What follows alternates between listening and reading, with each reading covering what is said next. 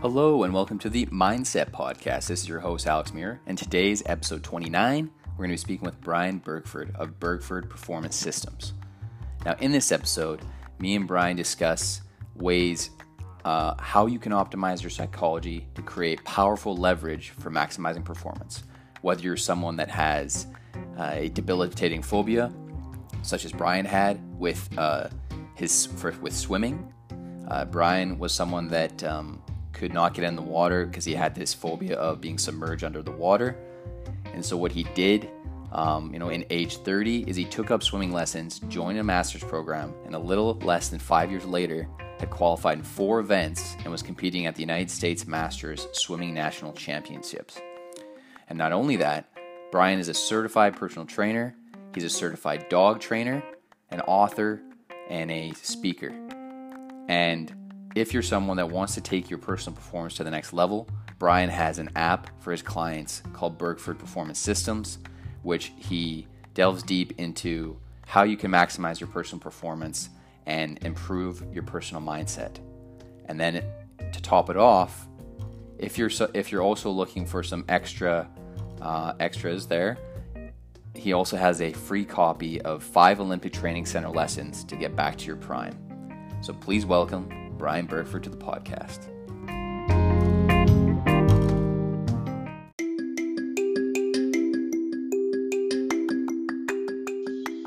And this episode is brought to you by RadioGuestList.com, the #1 free radio guest, podcast, and talk show guest expert interview booking service on the internet.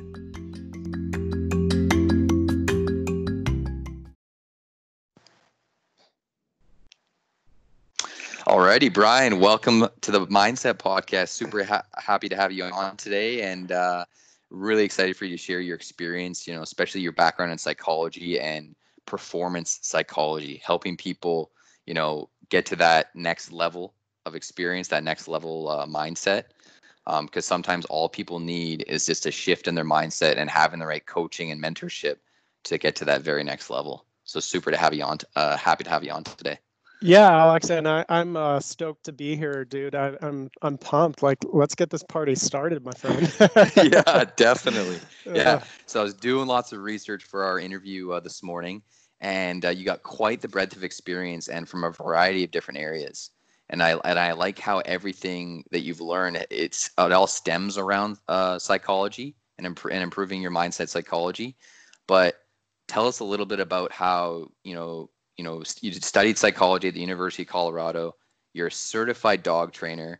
You're a certified fitness trainer. You're a national speaker, or you got your speaking engagements. You got a lot of different experience, and plus you've had a phobia since a very young age for swimming, and then you conquered that phobia by getting into swimming and competing. So tell us a little bit about how all that started. How all that stuff relates to it. Yeah. Yeah, absolutely. So I'll try and kind of like give you the short version of like my life in 3 minutes, and we'll see how this goes. I think from really, really early on, I became super interested in the human mind psychology, why people did the things that they do. Like how they process information and put things together, and a lot of that was just born out of like not understanding some of the sort of early sort of emotional trauma and different things that I had experienced, and so it was kind of born out of actually a place of pain, but it really led me on this quest to try and understand the human psyche, got me a lot into understanding psychological development, human performance. And when I was still in high school, it was right before I graduated, I got my personal training certification. It's not current anymore, but I got that and then went right into, after like high school, right into working in, like gyms, typical gyms and stuff, kind of working with the general public, doing personal training. At the same time, I was at the University of Colorado and also was interning with the speed, strength, and conditioning staff there, working primarily with the football team. And I figured out very early on that I didn't like pushing a limp noodle, i.e., most of the people in the general public that like talk about what they want and I really want to do this and I want to accomplish this.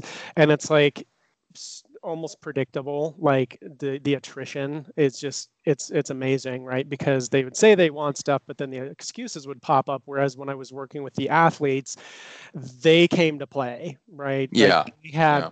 batteries included, praise the Lord. And so it was just such a different animal, so to speak, like working with athletes. And I also kind of figured out around the same time, I also had a gift for working with dogs, and psychological principles are the same regardless of species. The application is a little bit different.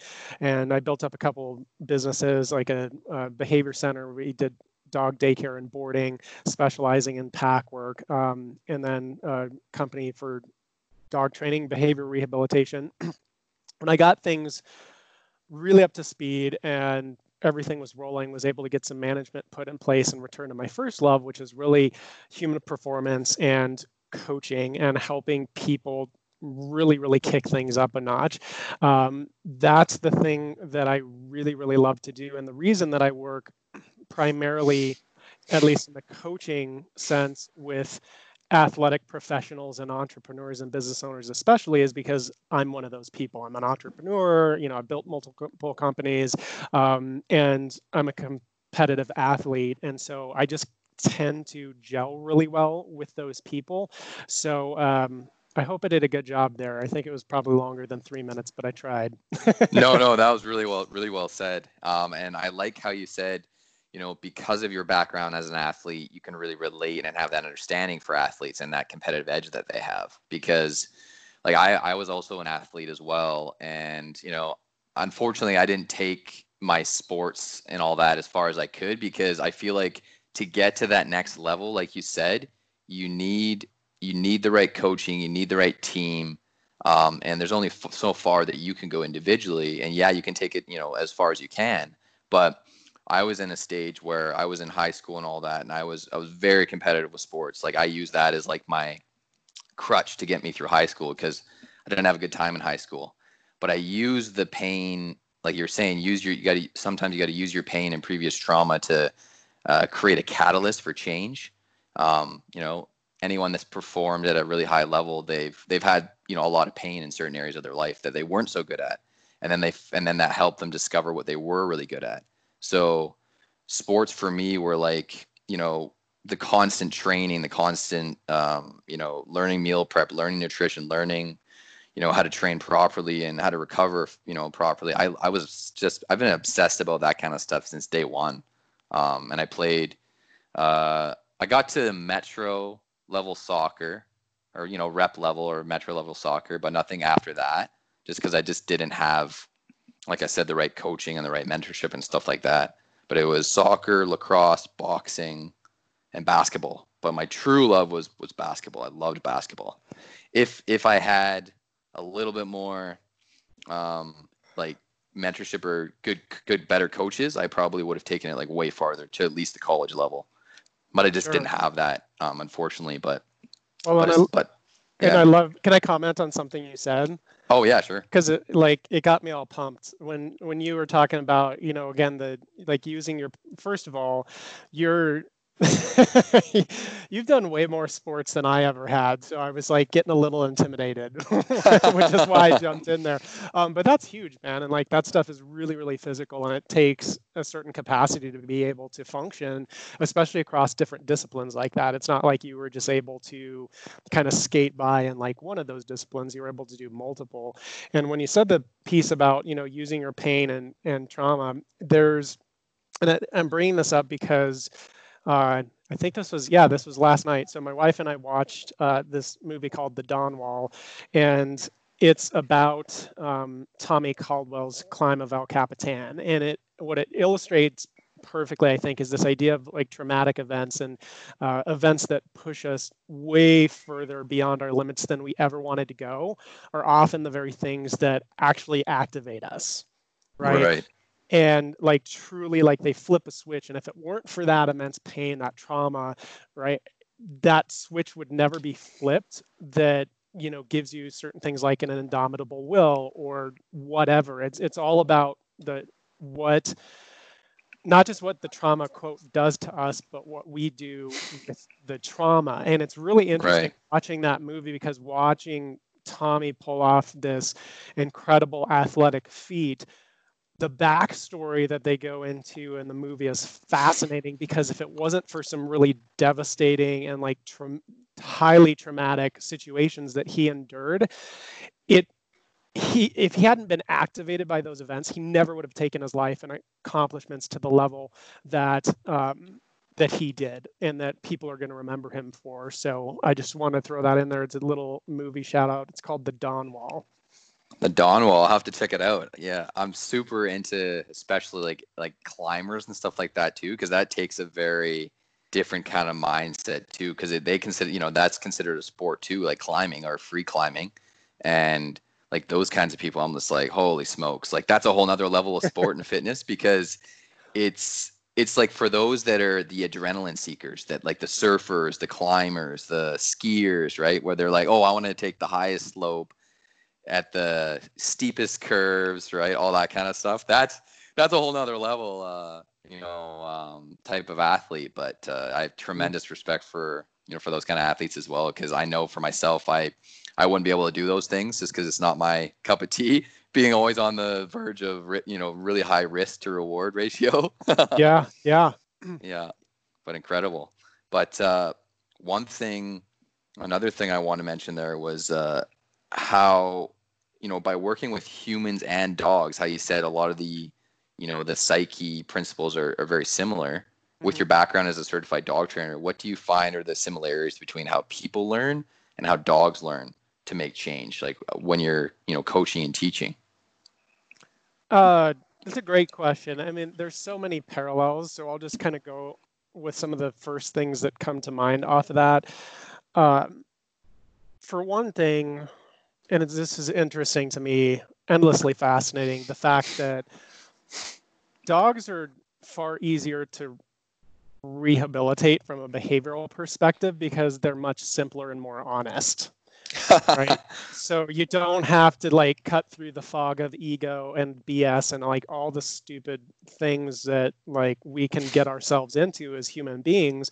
They can really trip us up and complicate the issue. And we're saying it's, here's the issue, but it's not really, it's there to cover something else up. And so being able to sift through those layers, I think with human beings is a lot more complex, actually, having worked on both sides.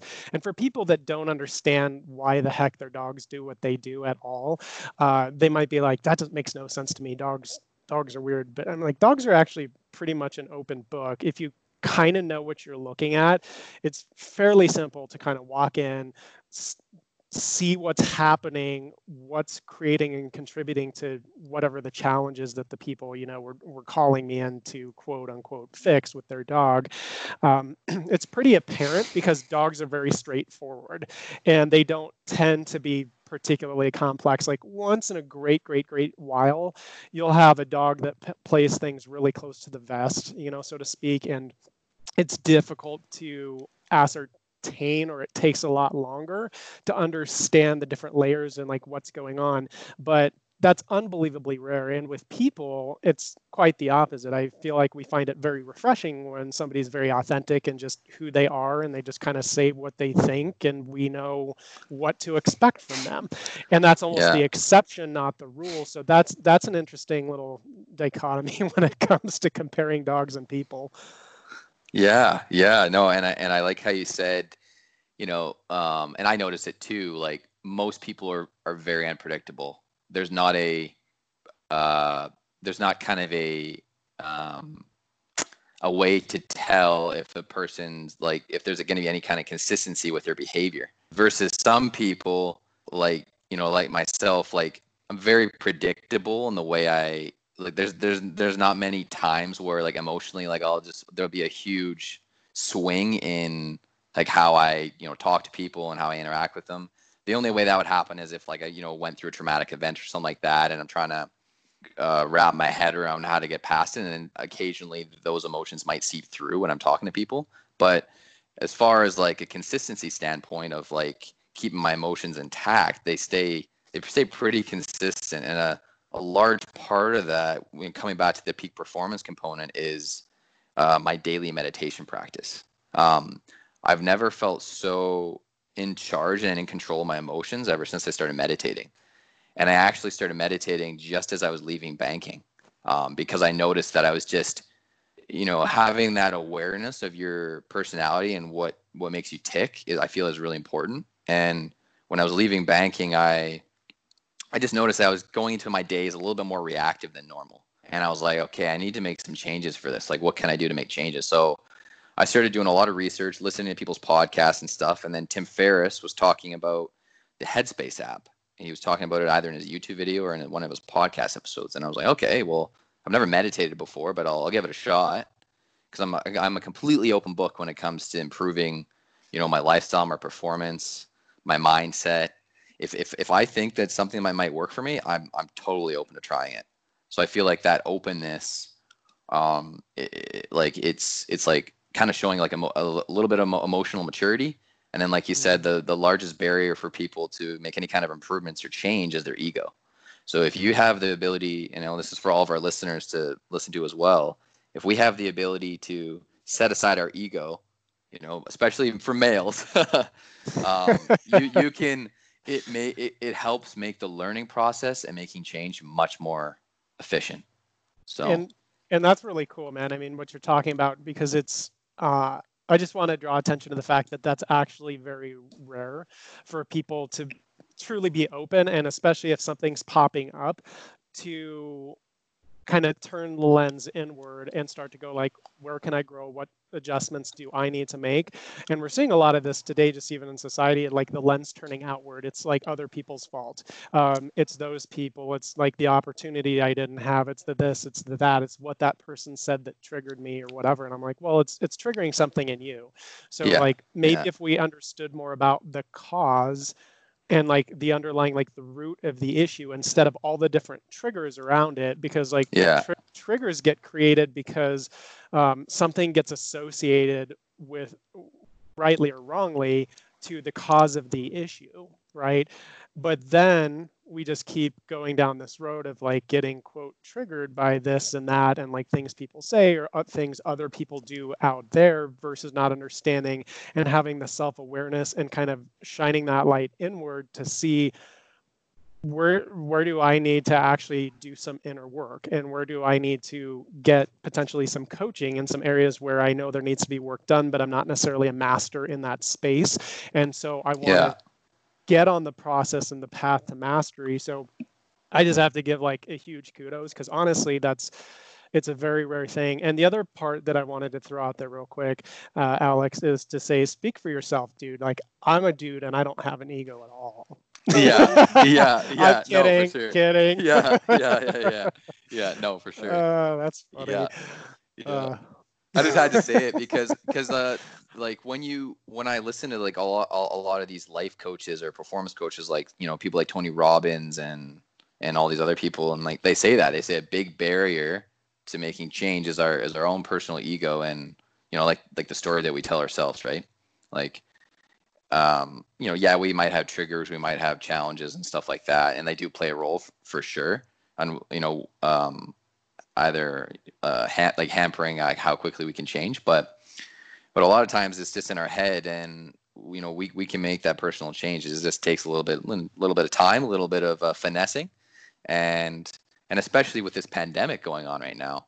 I had 2 months off work. I got laid off March 19th, and I was off till May 19th. And at first, it's a bit of an adjustment. Like, okay, I need to stay busy with my time. Like, what am I going to do? And then I'm like, okay, I'll double down with the podcast interviews. I'll try and book as many as possible to keep me just overloaded. And then I just want to continue to do courses, right? And listen to other podcasts and see what kind of success principles or tools I can use to help get me through this, this short-term phase off work. And that's all I did. Double down on the podcast and just double down on the learning. And that helped me just stay in a much better headspace, even though I know, a lot of things were shutting down at that point. That's where things were really speeding up for like closures, like a lot of stores were shutting down. You know, like people are, no, you got to stay inside. So that was definitely, you know, a challenge and an adjustment to make. But it's today, I feel like it's all about being adaptable and adaptability, right? And pivoting if you need to. Yeah, you got to make the change at some point. And when you were talking earlier about even the piece of seeing things and addressing them, you know, there. I want to tie it back into the original question you asked me about like the swimming thing, because for me, I had, you know, like this phobia of like not being around water or something. It was just like if my head was in water, like that was a Yeah. huge stinking problem, right? And Yeah. this is something that I tolerated in my life for way too long. Like this is exactly where the like um it's something that I would not have tolerated in one of my clients, but I tolerated myself for too long, and I'm not super pumped about that at all.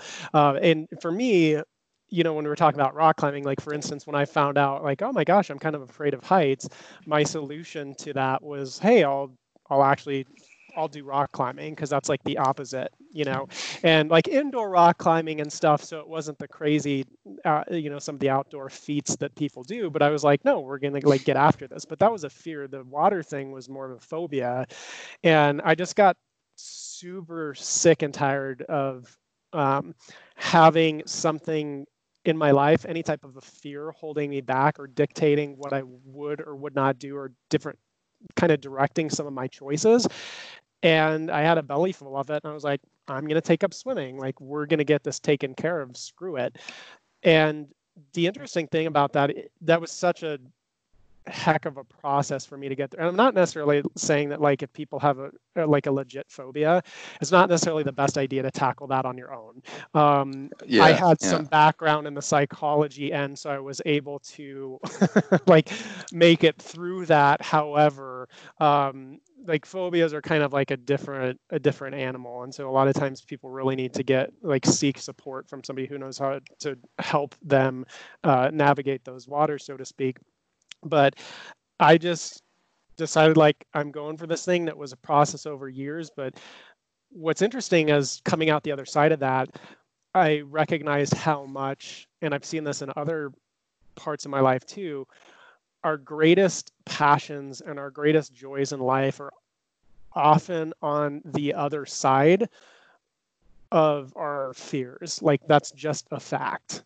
And we fight so hard to stay within what's comfortable and what we feel we can control, especially going through like all the COVID stuff. You know, like the people that have a lot of anxiety are the people that have the most need for control. I mean, Right. it's not a scientific study that I'm aware of on that, but I can absolutely guarantee anecdotally, it's anxiety is in direct proportion to how much control somebody perceives they need to have over things, right? And Right.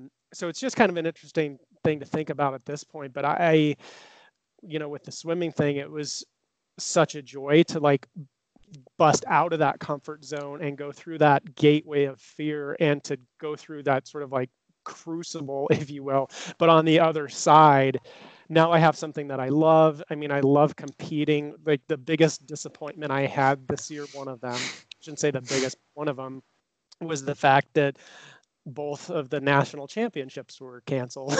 Yeah. Yeah. So, anywho, yeah. Yeah. Yeah. The COVID's definitely, made things a little bit more different and unique. But hey, like everyone still wants to get, if you want to get to that next level, you just got to roll with it and keep learning and keep adapting, right? 100%, dude. 100%. Adaptation is everything, right? Hmm. Resilience, adaptation. Again, survival is not mandatory, so personal evolution isn't either. And I think that it's, you know, we all are going to go through things. What's interesting right now is we're kind of like going through something across the globe, which is very Hmm. interesting. Very different individual situations, but overall, kind of like the main issue is that's affecting all of us. And so it's interesting to see the responses of different people um, to times of crisis, because it really does. One of the greatest benefits of crisis is how much it reveals to us how much we have grown or we have not grown. And like, it's Right. not fun at all, but it's freaking true. And it's Yeah. the things that I do really appreciate, because you can hate everything about a crisis time, or you can find some things to appreciate about it. Like, what can I get out of this? One of my Mm-hmm. big things lately has been, if an adversity comes into your life, like, for me, I'm going to make it pay for being there. Like, Yeah. it's not come Yeah. in and rent free at all, and I'm going to get the most that I possibly can out of it. So anyway, for what it's worth, I think really examining the benefits that can come out of that, what a crisis reveals to you about where you're truly at. It's very similar to in the business world, if you're looking at some common metrics and like, well, where's our cash flow at right now? Like, that will tell you a lot about certain aspects of the health of your business. Like, that's the scoreboard, if you will. In sports, you have an actual literal scoreboard. In swimming or something like, what I do, where you've got, or if somebody's a triathlete, you've got a clock to measure against. And what's interesting is a lot of people that are, quote, recreational in their exercise routines and stuff, nothing wrong with it, but a lot of them, when I talk to, like, they don't necessarily want to go do something like compete, put themselves in a position like that. Almost inevitably, I'm hearing something about, like, I don't know, I just feel like, I'm not in good enough shape right now. And what it boils down to, when I really dig in even further, is they're scared of what the clock is going to tell them about where they're at. And Mm-hmm. I would propose, for anybody who truly wants to grow and evolve, and an upward evolutional kind of spiral, if you will, you've got to be willing to put yourself through the discomfort of checking the scoreboard and looking where you're at regular intervals, not to beat up on yourself, but to not delude yourself into thinking like you're doing better than you are. Because for me, I know I've had times in my life, well, I've said, I feel like I'm doing great, and I do. I feel like things are moving right ahead. And then I have a moment of truth where I'm kind of like, it's like just sort of a naked moment where you've all the lights come up, and all of a sudden you're on the spot and you have to perform, or you look at your numbers as a business, or you look at the scoreboard and you realize, holy cow, like, I just got the crap kicked out of me and I didn't even know it. And the problem is, you can be so far off track at that point, if you haven't been looking at your metrics recently, or your personal performance data, or however you track it, Mm-hmm. that so far off course, it takes a lot longer to get back than the people who measure at regular intervals, if that makes Right. sense. No, I completely hear you on that one. The second that people start having that self-awareness of their own metrics, that could be like, I'm really big into bodybuilding outside of work. I really like to train. And that was kind of my transition from team sports to individual sport with bodybuilding. That happened when I was about 17. I'm like, you know what? I'm done with sports, but I always want to compete, and especially against myself. And bodybuilding was like a godsend for that. And for anyone that's listening, it's basically like you're building up your body, right? And my mindset behind it was, if I can build up my own body, it'll help create. For me, it did create the internal and the external confidence, because like I saw the way like my body transformed over a long period of time. And bodybuilding is one of those things where it can be, you might be able to see some results in the short term, but if you keep at it for the long term, like, you will make some incredible changes in your physique. And it was that's why I appreciate to this day like team sports and all that. But at the same time, I also appreciate it where, like boxers and MMA fighters and bodybuilders, because it's more of an individual sport, and that you're competing against yourself. And that can also show you, when you're doing an individual sport, like how far you've come as well, and how much you've grown, and kind of some areas where you need to work on. So it's like that continuous refinement process, which I really like behind bodybuilding, which can also apply to a lot of areas in business and your life. No, you're absolutely right. I love bodybuilding, man. I do.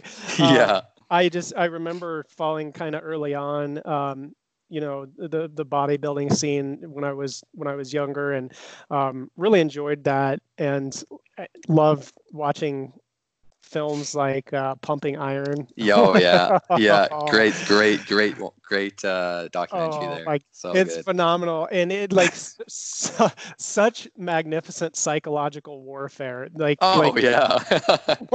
watch that documentary about the Mr. Olympia, and Arnold Schwarzenegger, and especially his sort of like a subtle, not so subtle feud with Lou Ferrigno, and Yeah, it's, yeah. oh my God, it's just a magnificent thing. And you know, you you brought it up a couple times, and I love it because this is what so much comes down to, is that have the consistency habit, if Yeah. you will. Yeah. Consistency. And when people start looking for, quote, the secret, or they're looking for some kind of like a special, hidden Elixir. tactic, yeah, an elixir.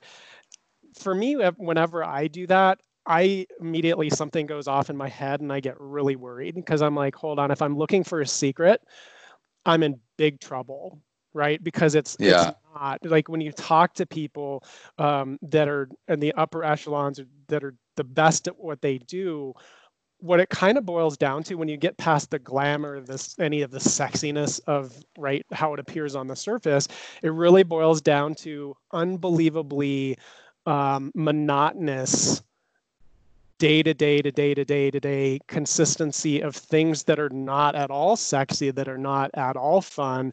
And it's kind of tedious, but it's done over and over and over. And I wish I wish more people focused on being relentlessly consistent than Hmm. trying to pack more information in their brains. It's like, you have probably access to plenty of information. Yeah. You Well, could just pin down some consistent rituals and be relentlessly consistent. You would absolutely like skyrocket past people. Like, I am not for sure the most, like, if you saw me and then you looked at, like, an actual like world class swimmer or something, I don't exactly have the body of, like, I'm 5'9". I don't have these crazy long arms and these big old ginormous size 16 feet and like whatever yeah, yeah, yeah. of the world have. I just don't, like, that's not my thing. And I actually, where some people would consider that to be a disadvantage, I'm like, I think it's a great advantage, because I'm not endowed with so much talent.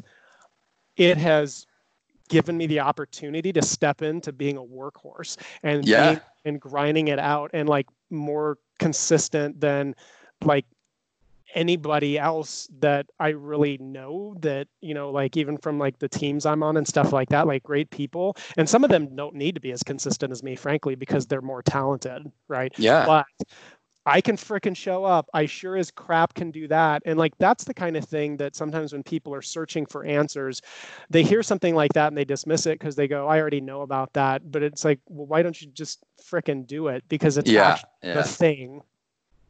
Yeah. Yeah. And that's, you made a really good point there, because like you had the phobia for swimming, and then you didn't compete until like age 30, right? To conquer that fear. And it doesn't matter, like everyone like reaches they want to conquer their fears at different times, right? But especially if you have any fascination or obsession with performing at a high level, you're going to want to challenge yourself like that. And my thing right now that I'm obsessed with is golf. I want to crush my friend at golf, because he constantly talks about how good he is, but he doesn't. He is good. He's very good, but he doesn't practice enough. So I told my friend's like a really good. I have another friend that's a really good golfer, but he's not egotistical about it. So I told him, I said, you know what?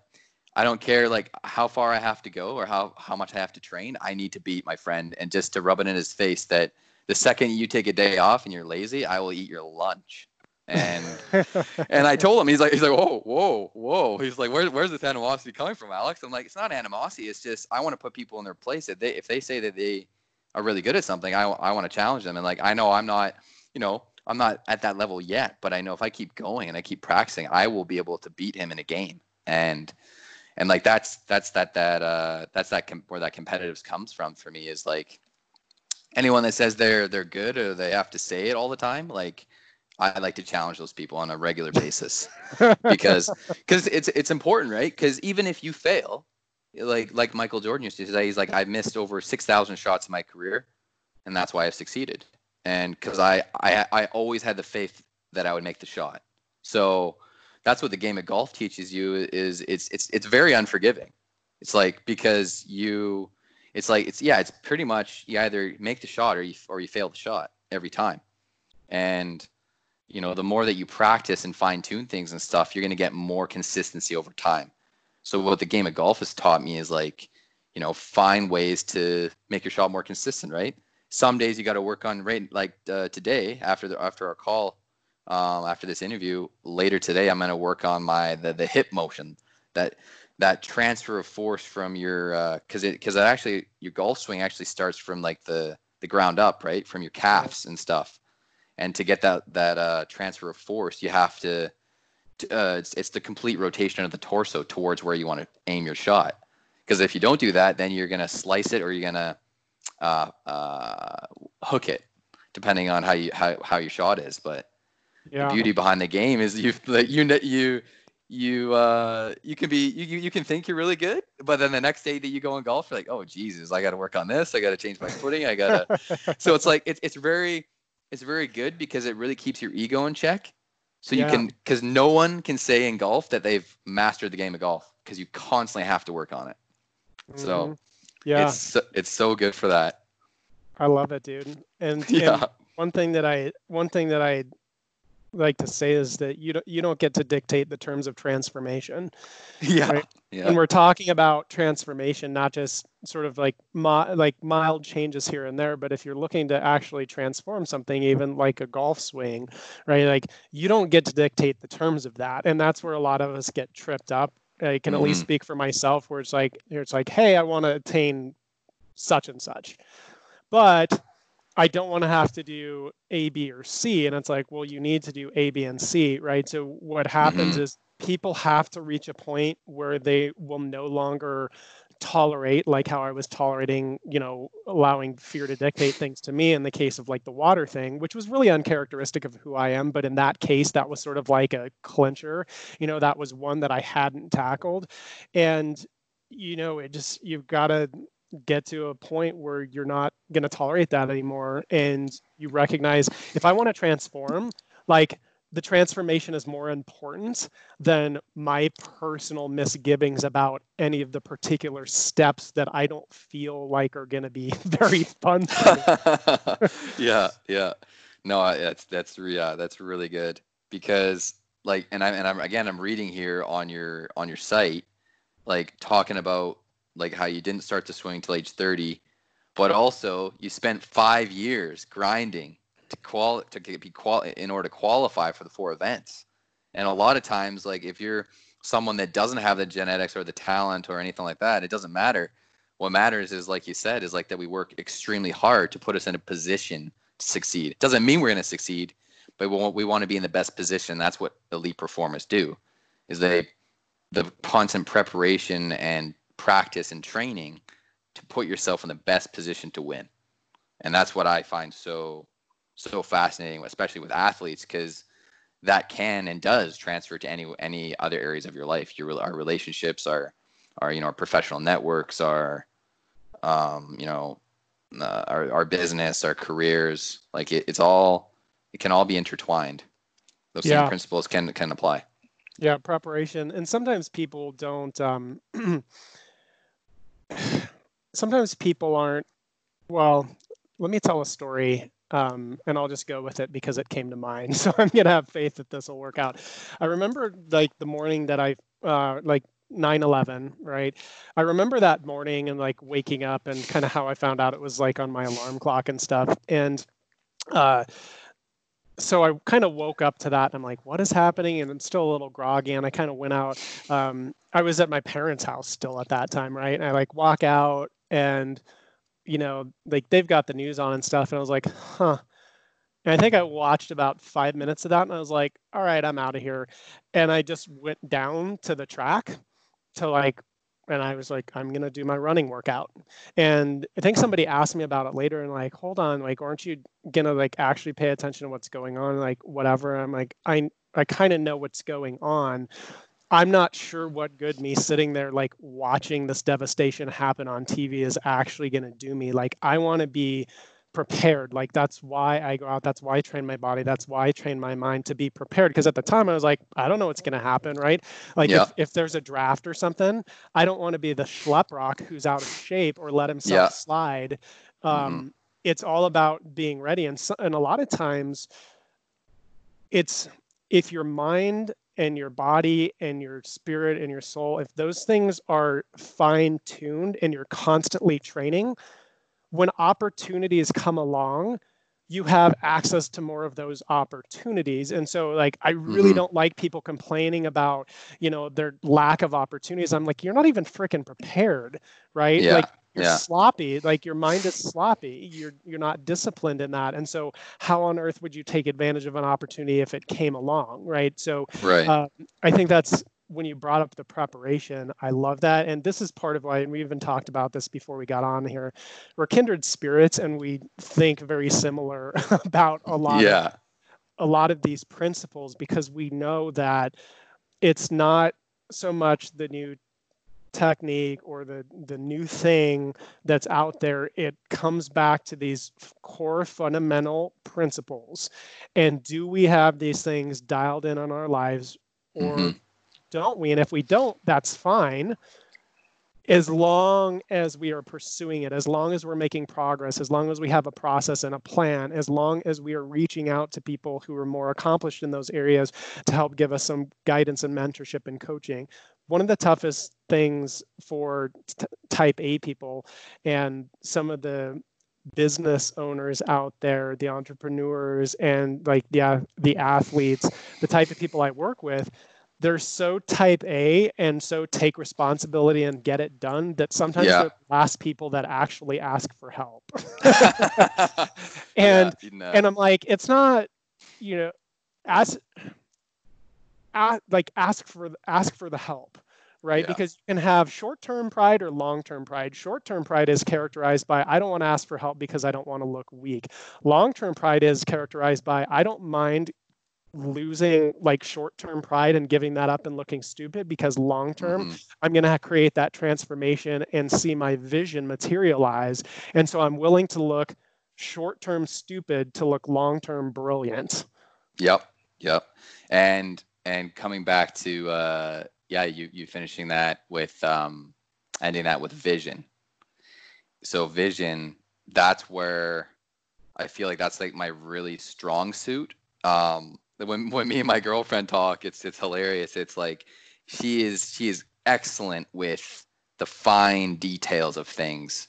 That's where I'm kind of like, like I like details are great, but all I see is the big picture, like where I want to go. I see where I want to take my brand. I see the people I want to encounter and chat with, and to help lift not only my spirit but my listener spirits.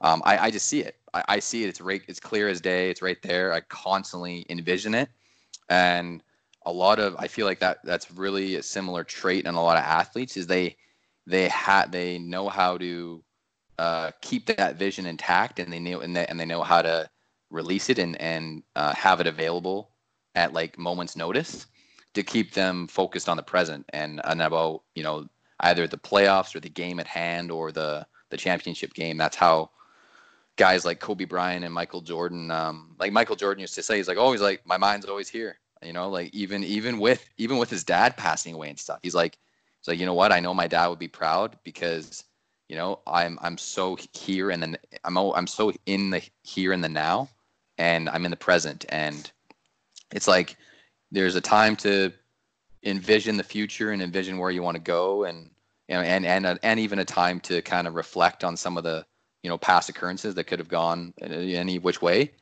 But then there's a time when you're in the moment to stay within those moments as much as you can to maximize your performance. Yeah, dude, that's so great. And I see this is crazy. It's like I feel like you're my doppelganger at times. Yeah. It's so great because when a lot of folks get tripped up, especially when they're not. So me doing, peak performance coaching, that's really helping people master their psychology, which is fundamentally important to accomplishing really anything or accomplishing at a high level. And again, getting that to a really powerful space, one of the principles of that is training your brain so that when you need to be in a thinking, reflective space, you're in a thinking or reflecting space. When you're in a doing space, you know how to engage that part of your brain to take your conscious mind kind of like out of it, right? To flip that off so that you can subconsciously come in and like flow with the situation and actually trust that your training and your preparation is going to play out in front of you. And if the more that people understand how to toggle between those things effectively and when to employ one or the other, because it's not like one is bad. It's not like, no, you should always be in the moment. It's like, really? Yeah. Because I know some people that are always in the moment and they're a freaking mess, man. And I know people that are like never in the moment, and like that's a huge thing for them. I also know people who are in the moment and not in the moment, depending at various times, but they're not synced up the right way, and so it's not empowering their performance or their whether it's again in business, maybe them as parents, as artists, as whatever. And so it's knowing that all these various aspects of our psyche are unbelievably powerful and important. Where we get really screwed up is when they are firing off at the wrong times. And I kind of liken it to, especially, this gets into a little bit of what you mentioned with meditation. If you've got too many things firing off at once, it becomes kind of like a computer with too many windows open, and it just bogs down the operating system. And that's where something like effective meditation really comes into play, is kind of like that nice, strong, but soft at the same time reset to get things aligned again, so that when you come out of something like a meditation, you've got a different perspective. I mean, it's definitely going to alter your brain chemistry. It's going to change the way that you think about and approach all the ensuing interactions throughout your day. So I love that you talk about it. I know that, you're big on mindfulness, and, just kind of in listening to your podcast, and I've really enjoyed it. I love that you're talking about that stuff. Yeah. Because especially during this pandemic, there's been a lot, and I'm like yourself. Like, I don't watch the news. I try and avoid it like the plague. Not that I'm trying to be ignorant, but I'm trying to, like you said, prepare. Like, I'm in no way, shape, or form doing any service to anyone if I'm just constantly looking at the negative, like a lot of us do, right? And the negative thoughts and all that are still there, but they're much less loud in my head when I'm able to focus on preparing and training myself to meet it. Because like I actually, when I was in the bank, I had a really interesting conversation with a man. He was like a really high position in the national security for in Canada or something like that, or Department of National Defense. That's right. Yeah. So I had a really good conversation with him about that. And I told him, I said, even though I'm obsessed with finance, and at the time I loved banking and finance and stuff and helping people with their finances, I told him, I said, if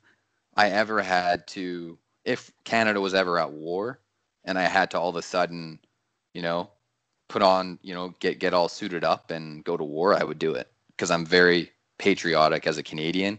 And I feel like, our nation has a lot to offer, and there's tremendous opportunity here. We live in a great nation. But at the same time, if I had to, get on my boots and go to war, I would do it if I had to, in a second, because I believe that, I definitely believe that I can serve. Anyone can serve a higher purpose than themselves, and sometimes it might not necessarily be business or being a professional athlete, but whenever that opportunity arises or presents itself, I know I'll be prepared. I know I'll be ready. I don't know when it'll be, but I know I'll be prepared, because that's what I train for every day. Like you were saying, it's the small stuff, the daily meditation, listening to, audiobooks, podcasts, reading, whatever learning style works for you, will put you in a really good position to succeed and be ready and willing to tackle those opportunities. Yep.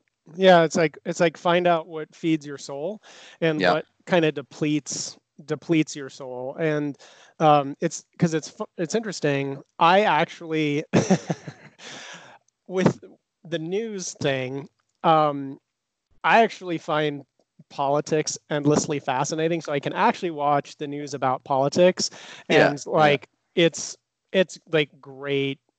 It's great fun for me because I can just kind of like check out and enjoy that. However, there are certain like things, like when the 9/11 thing happened, right? I was like, this is just freaking depressing. Like, I'm not going to sit here and just like keep watching this. Like when all the news cycles were about only COVID, I started to notice that my energy was draining, right? And Yeah. I can't afford something like that. And so I had to completely like quote pivot at that point. And it really is an art form, finding out what really feeds your soul, and not only knowing it. So knowing it is obviously one thing, right? Like there's certain, I'll have like a list of videos that I can just pull up on YouTube or something that really inspire me. And a lot of that is something like watching people in the Olympics or whatever, just because like that's that spirit of competition and putting everything you have out there, and then even giving more than you thought you possibly could. Like that kind of stuff inspires me. It gets me going. The podcasts you listen to, making sure it's, there's a lot of positivity to it, that it's uplifting. If it's spiritual messages, like finding out where you really get fed is so unbelievably important. And then the second part is not quite as simple. The second part is ritualizing all of those things to make sure that nope, there's like a set time and a set place, and like this is a part of who you are. It's what you do every day, and you're getting these inputs and these downloads, and you're not just intellectually aware of the things that light your fire and kind of like liberate the hero that you have within you. You're actively going out and you're installing those inputs day after day after day, no matter what is going on around you, so that you're prepared, so that you're ready.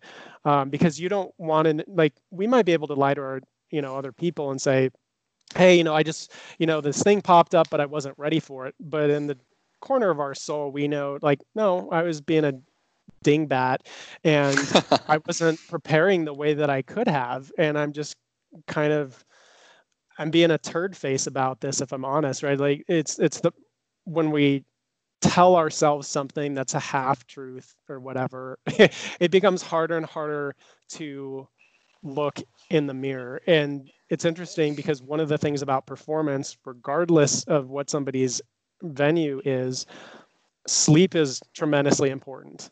Absolutely essential to have amazing sleep.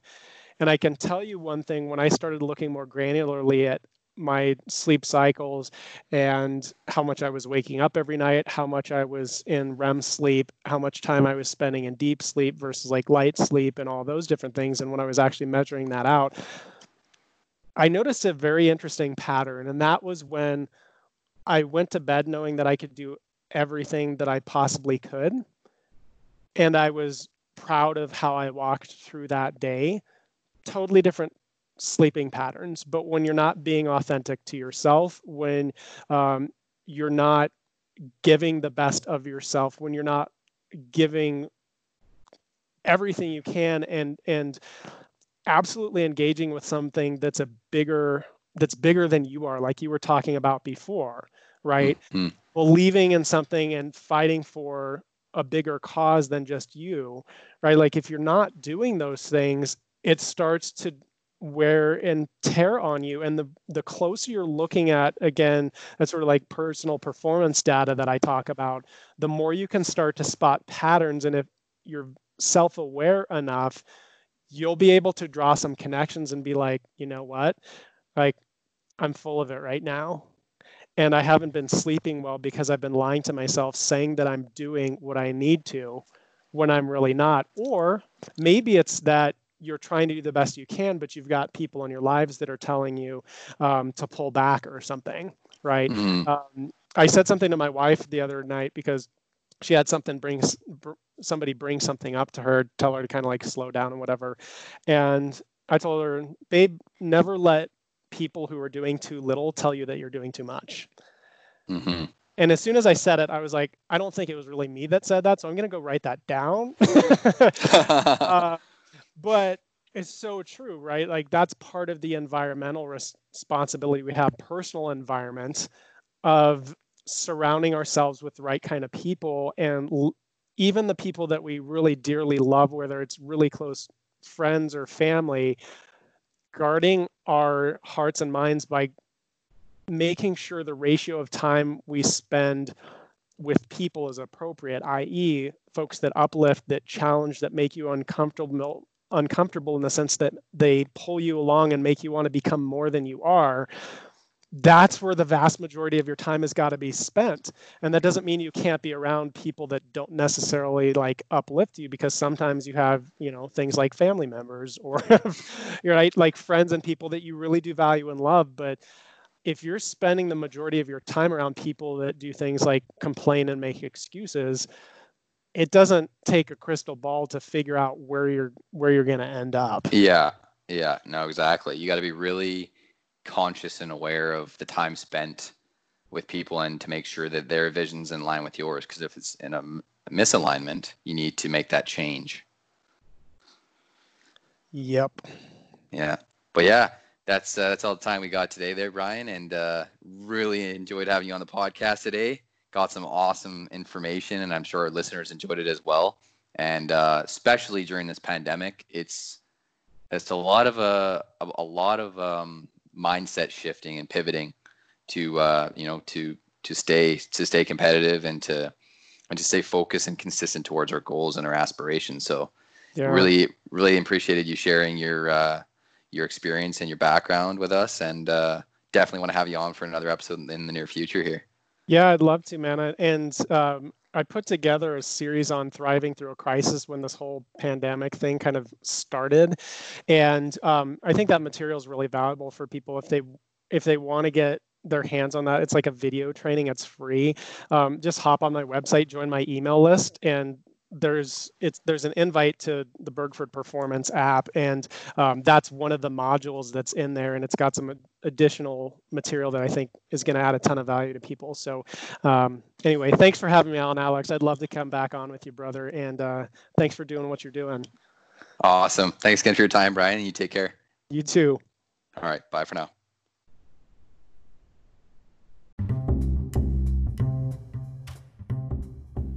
I hope you all enjoyed this special guest series episode brought to you by RadioGuestList.com. Again, this is your host, Alex Muir. And if you'd like to learn more about kind of what I do and this podcast, Mindset Podcast, you can check me out on my social media. I always post all my links of my social media in every episode that I post. And I share all my posts, my podcast posts on my LinkedIn, Facebook, Instagram. So you'll be able to check out the podcast links on there. So if you want to connect with me, get to know me, I will be answering messages on there if you have any questions. And again, if you want to hear more episodes like these, or if you have any feedback, please let me know on social media. You can send me a message, or you can feel free to follow my podcast, and be sure to keep checking in and see what I'm up to. I really appreciate everyone that listens to my podcast, and hope you guys all enjoyed, and see y'all next time. Take care.